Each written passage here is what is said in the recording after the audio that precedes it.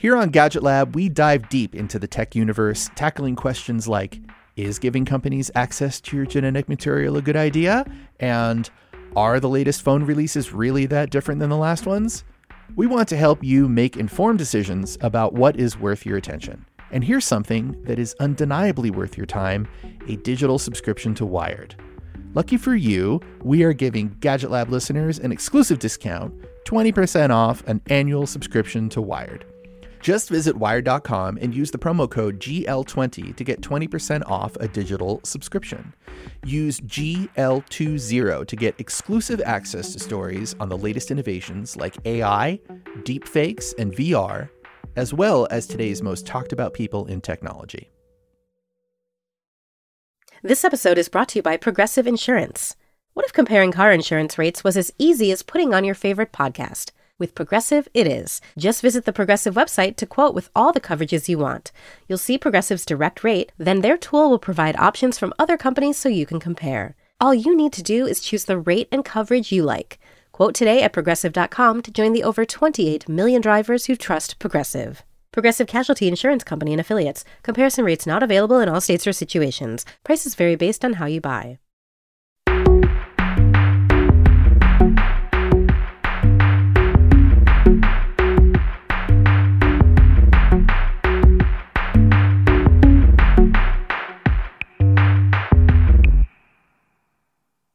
Hi everyone, I'm Michael Calori. I'm an editor here at Wired, and you are listening to the Gadget Lab, the podcast where we talk about the latest gadgets, apps, and services that you need to know about and how they impact our lives.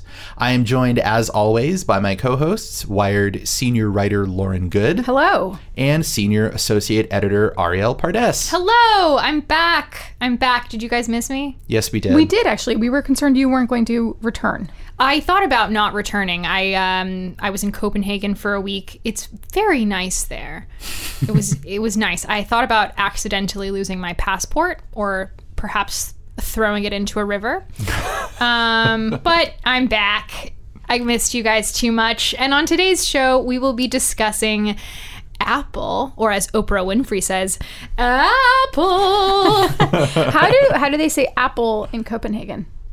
That's a great question. Did you know there was going to be a Danish pop quiz on today's Hey Siri, intro?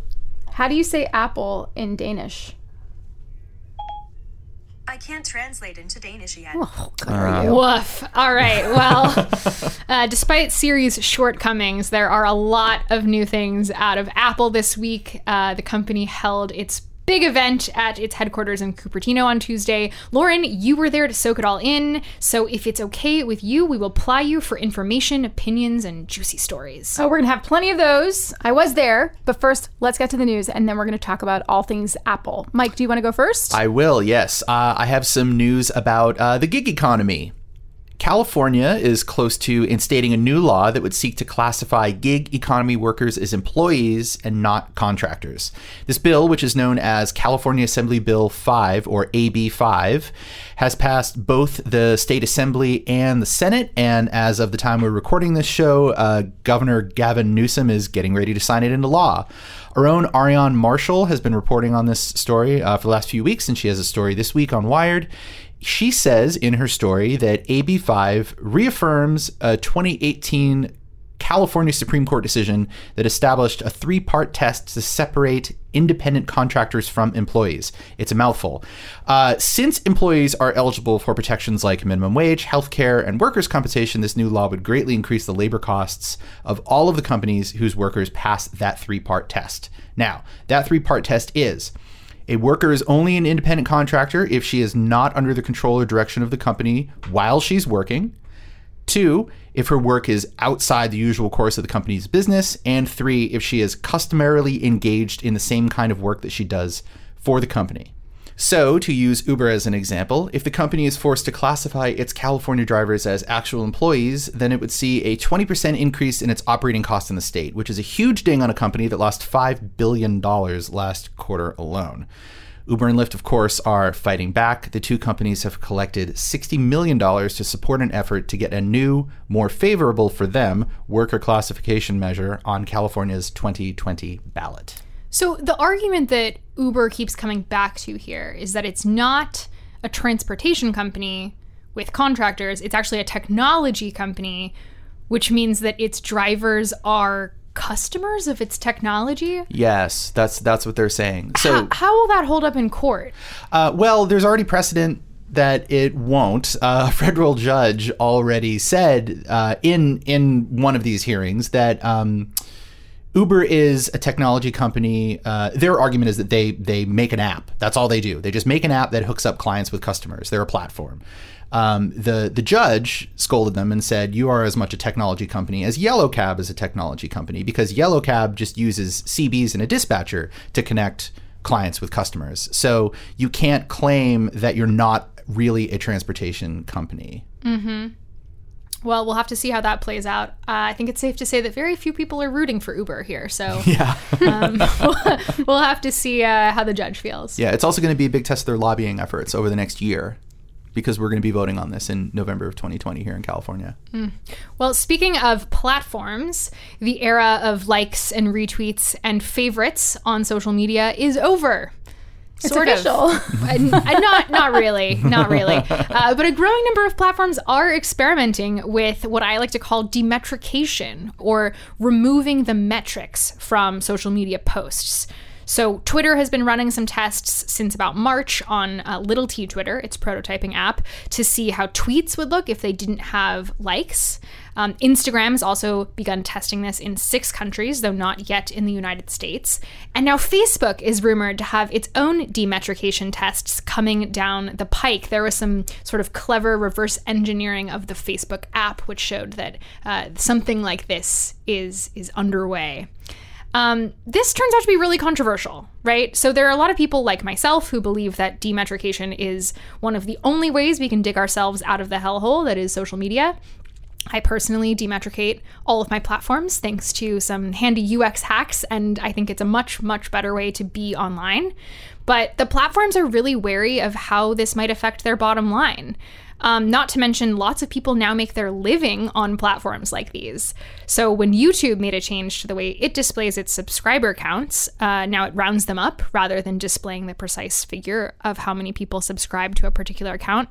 Lots of YouTubers with big followings got angry because that affects their business model, right? It affects how they get paid at the end of the day. It also affects cancel culture and being able to see who's losing subscribers rapidly. So you can expect that Instagram will deal with very similar backlash from its influencer community if it removes things like follower counts or likes.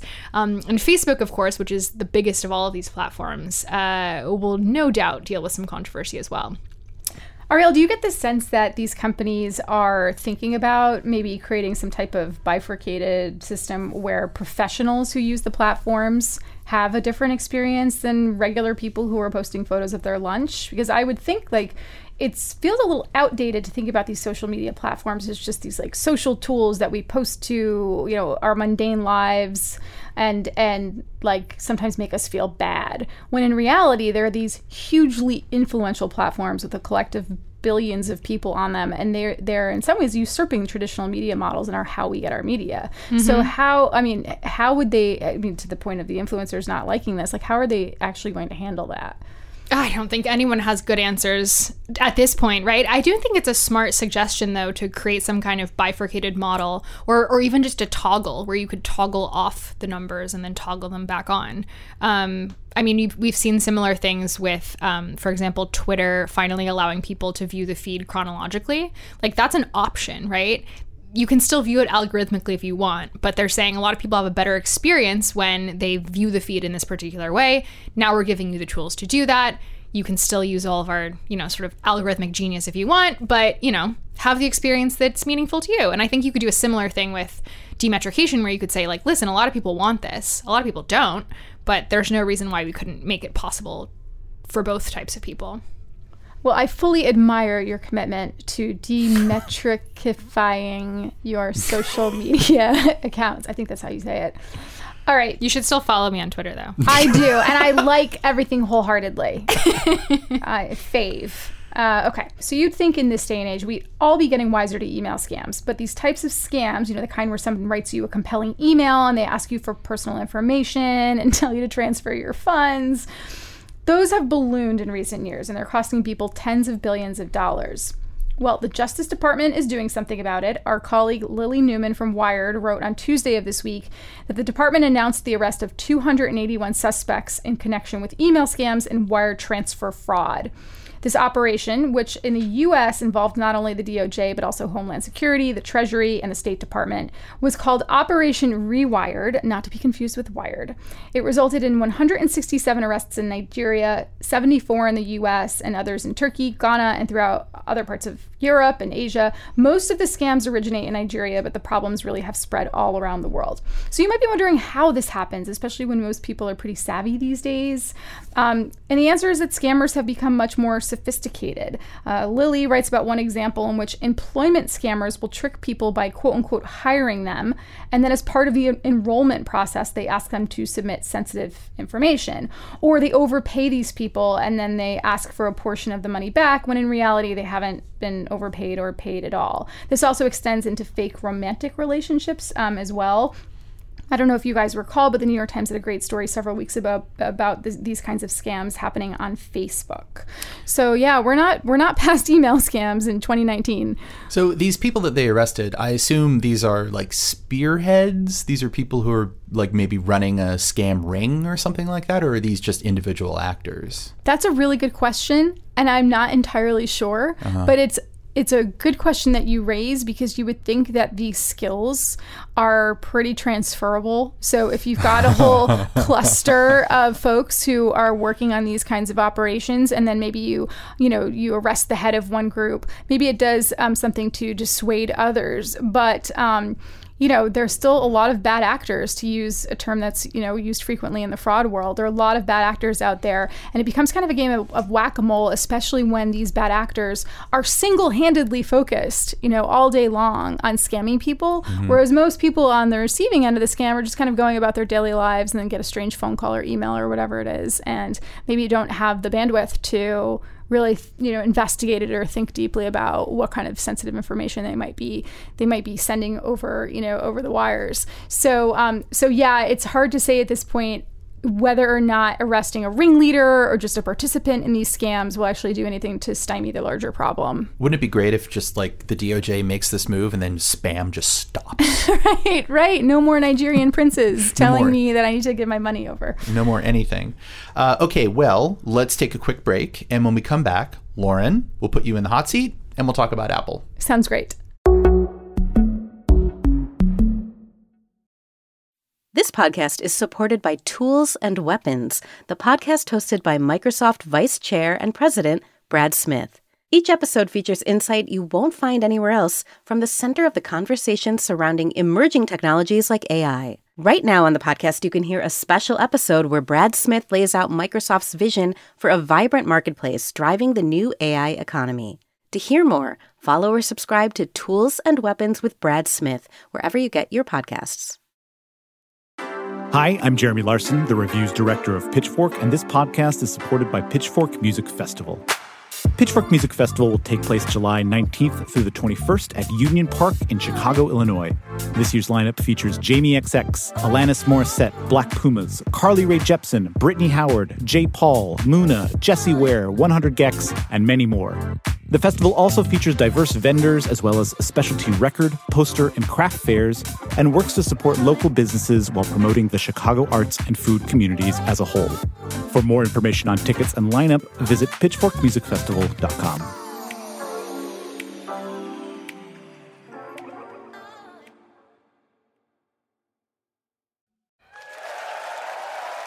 On Tuesday of this week, Apple held an event at its corporate campus in Cupertino, California, to debut its new mobile hardware, namely 3 new iPhone models, a new iPad, and a new Apple Watch. Good morning and welcome to the Steve Jobs Theater. Lauren, you were down there on Tuesday at the building that looks like a giant space donut. I'd like to start by asking you to set the scene for us. What does it feel like to attend one of these events, to like walk in and sit there and have it all happen right in front of you? It feels different. But in order to say it feels different, you have to sort of have a sense of how it used to feel. This is not the first event that's been held at the Steve Jobs Theater, which is relatively new. And so being at that theater is kind of a unique experience because it is like a giant space donut, as you said. really, some people call it this spaceship. It's this huge circular building. It's up a hill. I mean, the grounds are gorgeous. The building itself is all glass and marble. And you go down these marble stairs into the Steve Jobs Theater, where the leather seats are like nicer than any seat you would see in a luxury vehicle. It's like a really kind of crazy, nice experience. But when I say it's different, I mean the tenor, I think, of the events are different than they have been in the past several years. And we're going to talk about this a little bit more, so we'll put a pin in this. But I just think that, the overall excitement levels feel a little bit muted from what they maybe used to be around these new hardware announcements. That's interesting. I think we should unpack that, but just to sort of explain, this is the event where every year Apple unveils the iPhone, and indeed, the star of the show this year is the iPhone. Surprise, surprise. In fact, there were 3 new iPhones: the iPhone 11, the iPhone 11 Pro, and the iPhone 11 Pro Max. Where should we even begin? Well, as I like to joke, I think by the time you say the words iPhone 11 Pro Max, a new one is already out, because it's a really lengthy term. But I guess we should probably start with the iPhone 11, because I find that to be the most interesting. So it is the iPhone 11. And in fact, when it was first revealed, we were all live blogging thinking, okay, so is this the phone? Is this it?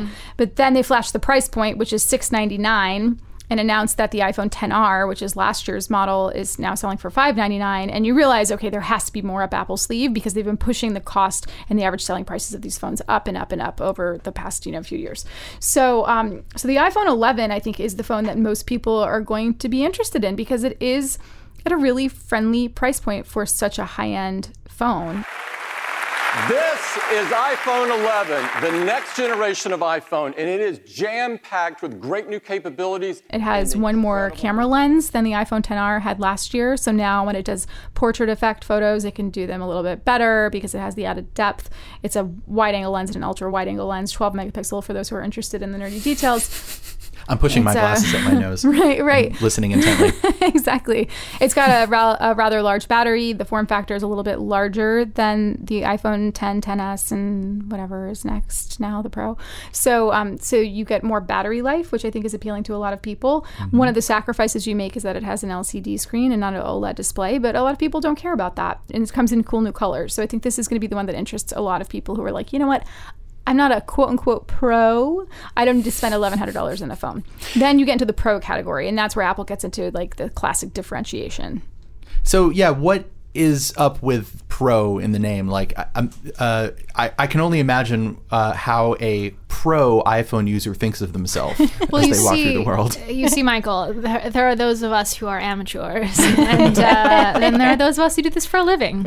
Yeah, Brian Barrett joked in our live blog that the iPhone 11 is then the iPhone amateur. And if the other ones are pro, then, what's this one? Like, iPhone, I would have gone pro if I didn't have any surgery. I don't know. So, well, I mean, they do have a point, though, in marketing to professionals, given that so many professionals rely on mobile phones to do their jobs. Like, if you even think about this entire category of people who's making a living on YouTube or Instagram, or even those of us who aren't making a living on it, but consider that a big part of our identities, right? Like, taking really good quality photos is more important now than it has ever been before. And so marketing to people who maybe do use their iPhone to like take the Instagram worthy shot that then makes them a bunch of money from their influencer business actually kind of makes some kind of weird twisted sense. Yeah, I think there are a few levels to that. And the first is when you actually consider the word professional, you are correct. It is somebody who makes a living off of doing what they're doing. So by saying this is for pros, it begs the question, well, what's a pro? Is that an aspirational term? Is that something that actually applies? And I think you're right in that they're talking to people like the Marcus Brownlees of the world, who's this fantastic YouTube reviewer and has built his business off of this, and also appears to be a great Frisbee player, but that's besides the point. And like, that's someone who they're probably thinking like, all right, someone like this makes his business off of this. So how do we cater to that person? And the person who aspires to be that person. Well, that's exactly it. They have to do that delicate marketing dance. And it's so Apple to do this. We're not to come out and explicitly say it's for that person, but to just kind of leave pro out there as this nebulous idea that like, Ariel, you could be a pro. I mean, you could be. You have $1,100 to burn. You want the fancy best camera. You want to up your game on Instagram. Like, you could be the pro. And then they bring it to like the next level, which is, and now director so and so is going to shoot his movie. And I absolutely love that. They crack me up because they'll show a director being rolled around on a dolly with professional lighting and like C-stands, and like the lighting alone probably costs $70,000 and all this stuff. And then they're like, and they zoom in and they're like, iPhone, and the person's like peering into this tiny little iPhone viewfinder, and like you imagine the DP like tapping the screen to focus, and then like looking at the dailies and being like, what is this crap? So yeah, like they create these like multiple levels of what it really means, and so they want to make it for like a certain segment of people, but also for everybody. So what is it in particular that you get from the top of the line phone, the Pro Max? You get a better camera. That's the big difference between the regular Pro and the Max Pro? I mean, besides obviously the bigger screen, the bigger size, the bigger battery, all that. Better battery life. I think they're claiming up to 5 hours more battery life than you would have gotten on the larger model last year. And the camera. So you're getting well, actually, I don't think there's much of a difference between the 11 Pro and 11 Pro Max camera, but both of those cameras are differentiated from the 11 by an extra camera lens. Let's talk a little bit about the Apple Watch. Is there anything interesting there to talk about? Well, on some level, what Apple has done with Apple Watch Series 5 is make it work like every other watch in the universe, which is that it shows you the time all the time now. So they have created this display type that I'm going to botch the name right now, but it's something like a low temperature polysilicon oxide, blah, blah, blah. Anyway, again, pushing my glasses up the bridge of my nose. You can go look this up. But basically, they created an always-on display, a low energy, always on display that has a variable refresh rate. So when it's in use, it might go up to 60 hertz. When you're not using it, it might go down to 1 hertz, and that's what saves the battery life. And they say it's the first in the industry like this. And so now the Apple Watch still has an OLED display, but it's always on. And it's pretty nifty because other companies have done this before with wearables. Garmin comes to mind. Garmin is known for having this transflective LCD display where it's always on, so you can always see the time. By the way, Garmin battery life is great. But Apple thinks like they've managed to accomplish something because they've now done this with an OLED, and they're still claiming the same battery life of like 18 hours. But that's really like, and then there's some new casings, but that's really like the only new thing. So besides the phones and the watch, Apple also showed off a new iPad. It gave some details around 2 of its new services, Apple TV Plus, its streaming service, and Apple Arcade, its gaming service. But Lauren, you mentioned that the sort of excitement around the sum total of these products was low. Yeah, it did feel like there was a little bit less excitement this year. And that may be because iPhone sales are slowing and it's just harder to get excited about each new one. It may be that some of the folks in the room, myself included, have been to lots of these events before and they start to feel a little bit the same after a while. But I think Charlie Warzel from the New York Times did a good job summing this up in his column this week about the overall tenor and maybe tone deafness of these events. He called it a love letter to consumerism and sort of painted a picture of how all of these whiz bang, wow, look at these shiny new thing tech events are happening against the backdrop of some pretty serious issues going on in broader society. I mean, the world is a different place than it was 8 years ago. The world is a different place from the time when Steve Jobs first announced the iPhone in 2007. The world is it's completely changed in such a relatively short period of time. And so I think when people are at events like these, they're not just thinking about, should I get the new iPhone? I mean, they shouldn't necessarily just be thinking about that. They should be thinking about issues of sustainability, the treatment of employees and contractors of these companies around the world, things that are going on, macroeconomic issues and trends, tariffs, the threat of a recession, all of these things that are sort of, inequality and equity, like some people can afford iPhones and some people can't afford to pay rent in San Francisco. There's all these things that are sort of feeding our brains right now, and a lot of uncertainty and instability in the world. And so I think it does feel a little bit like you're in this warp or something when you're in this dark room and these executives are trotting out on stage and showing look at these amazing photos of these models we took in Malibu. Life is grand. Yeah. And sometimes it just doesn't feel that way. It's an infomercial. Mm-hmm. It's an hour and 45-minute long infomercial. and we watch it and we report on it because it sets the tone for the entire the entire mobile consumer electronics industry for the next year. Mm-hmm. But I mean, it's like walking into Disney on ice because it's big and it's expensive and it's full of pageantry and a lot of ooh and ah moments. But you're right, there's like no mention whatsoever of anything that's happening outside that room.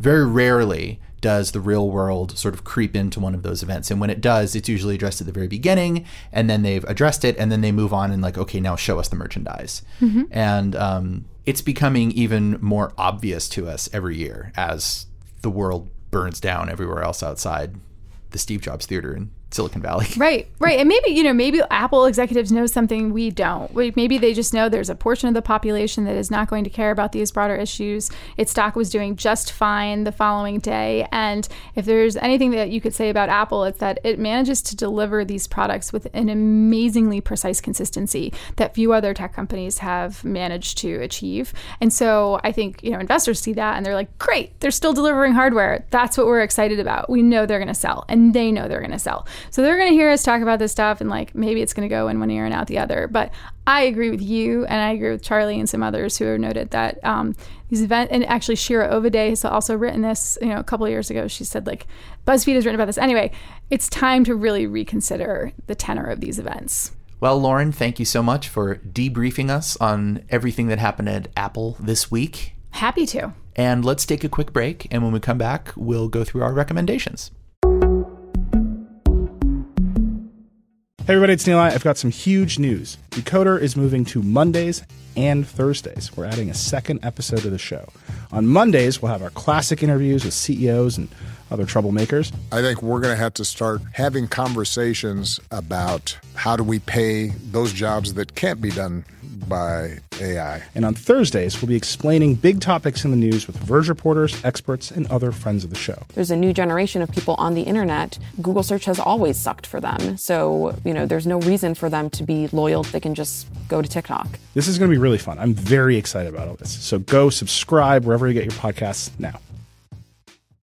All right, now let's get to our recommendations. Ariel, why don't you go first? I'd love to. This week, I'd like to recommend the book 3 Women by Lisa Taddeo. This is a new book. It's like all over Twitter. Everyone I know is reading it. I saw it on the desk of our colleague, John Gravois, and I said, ooh, can I borrow that before I go on this super long plane ride to Denmark? And I started reading it when I got on the plane and finished it before I landed. Like, it was that gripping. Wow. It's a nonfiction book that follows the romantic lives of 3 different women, and Lisa Taddeo describes it as like a study of desire among women in America. It's very unlike anything I've ever read, but you basically follow these 3 characters and their sort of twisted relationships, and by the end you feel maybe a little appalled by some of their behavior, but also maybe like you relate to some of it. I would recommend certainly that all women read it. Whether or not you end up liking it or relating to it, I think it's still an important piece to read, and I think men could probably learn a lot from it as well. And it's also just juicy. Like, you get this extremely voyeuristic sense of like peering into somebody else's bedroom life. I was sitting next to this Danish teenager on the plane, and I was like, oh my god, I hope she can't read English. Oh my god, I hope she doesn't know what these words mean, because like some of it's kind of graphic. Sweet. Adding it to Goodreads right now. Yeah. What about you, Lauren? My recommendation this week is very local, so if you don't live in the San Francisco Bay Area, I apologize. However, if you live in the Bay Area and you happen to be a fan of 90s rock music... And who isn't among us? I recommend getting your butt over to the Haight Art Center, because there is a fantastic exhibit called Live in 2 Dimensions, and it is decades worth of Pearl Jam concert posters. I was really thinking of what I could recommend this week, and to be honest, I just haven't been much fun. I've been working a lot, but the one fun thing I did earlier this week was go to this exhibit. And it's great. There's just really great art by artists such as Brad Clausen and I think it's called the Ames Group. I may be getting their actual company name wrong. But there are a lot of artists who did much of the poster design for Pearl Jam throughout the years. And a lot of the artwork has distinct political or anti-corporate vibes to them. And I've been to some of the shows, so it was like cool seeing the shows the posters from the shows that I've been to. And yeah, like I said, very obscure, very local. I feel like Mike making this recommendation, actually. You have become Mike. Oh my gosh. Yes. No, the band would have to be way more obscure. Like it would have to be like Swedish prog rock or something like that. It's Swedish psych pop, okay. Not Swedish prog rock. Whatever it is. How did this reputation fall onto me? I don't know. Go see the Pearl Jam poster exhibit if you're in town. Awesome. Yeah. I'm going to read the book and then I'm going to go see the art show. Okay. I would like to recommend a podcast this week, and it's a podcast that I've recommended before. It's called Lost Notes, and it's a show, usually about half an hour, 40 minutes worth of show, from KCRW, the big NPR station in Los Angeles. I've recommended it before because there was the first season, and now there's the second season, and the second season I feel like the show is really hitting its stride. There's a new host. Her name is Jess Hopper. She's an author and music writer. She has some really great stories to tell you about elements of the music industry and the music world that you probably are unaware of. It's sort of like liner notes sort of format where they give you like a history of somebody and they sort of chart their story and then they tell you a little bit about their lives and what happened in their careers. And often it's told through the voices of the musicians themselves. This season in particular, there's a whole episode about John Fahey, the avant-garde guitar player, that's told through the eyes and by the stories of the people who lived with him throughout his life, which is really amazing. There is a story about the band Fanny, which was like a stadium rock band in the 70s made up entirely of women that history has largely forgotten. Like, nobody's heard of Fanny, but you hear their story and it's really incredible. In 1999, a fan wrote a letter to Rolling Stone magazine. He was advocating for one of his favorite bands. He wrote, "One of the most important female bands in American rock has been buried without a trace, and that is Fanny."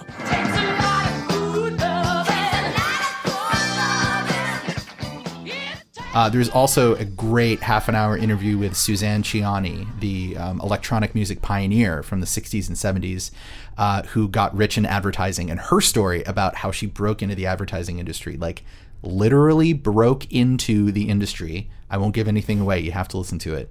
Fascinating. Highly recommended. Lost Notes from KCRW. It's a great commute podcast because it's about as long as this one, about 45 minutes. Fantastic. I really want to listen to that. All right. And read the book. And then go to see the art show. And take a long flight to Denmark. It's a plan. Well, thanks everyone for listening to the show. If you've enjoyed the episode, please leave us a review wherever you download podcasts and leave reviews, because we love hearing your feedback, and also it's a great way for people to find the show who might be interested in it and tell a friend. And you can also talk to us all on Twitter. Ariel, how do people find you on the Twitter? At Pardesoteric. And remember, she's demetricated now, so she won't know that you followed her, but you should follow her anyway. Lauren, how do people find you? At Lauren Good with an E.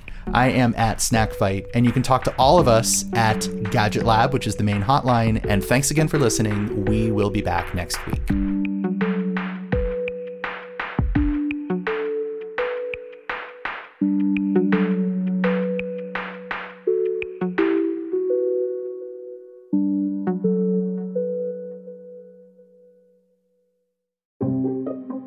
Hackers and cybercriminals have always held this kind of special fascination. Obviously, I can't tell you too much about what I do. It's a game. Who's the best hacker? And I was like, well, this is child's play. I'm Dina Temple-Reston, and on the Click Here podcast, you'll meet them and the people trying to stop them. We're not afraid of the attack. We're afraid of the creativity and the intelligence of the human being behind it. Click Here, stories about the people making and breaking our digital world. AI machines, satellite, engine ignition, Click Here, and liftoff. Click Here, every Tuesday and Friday, wherever you get your podcasts. This show is sponsored by BetterHelp. It's a simple truth. No matter who you are, mental health challenges can affect you, and how you manage them can make all the difference. That's why everyone should have access to mental health support that meets them where they are and helps them get through. BetterHelp provides online therapy on your schedule. It's flexible, simple to use, and more affordable than in-person therapy. Connect with a licensed therapist selected just for you. Learn more at betterhelp.com. That's betterhelp.com.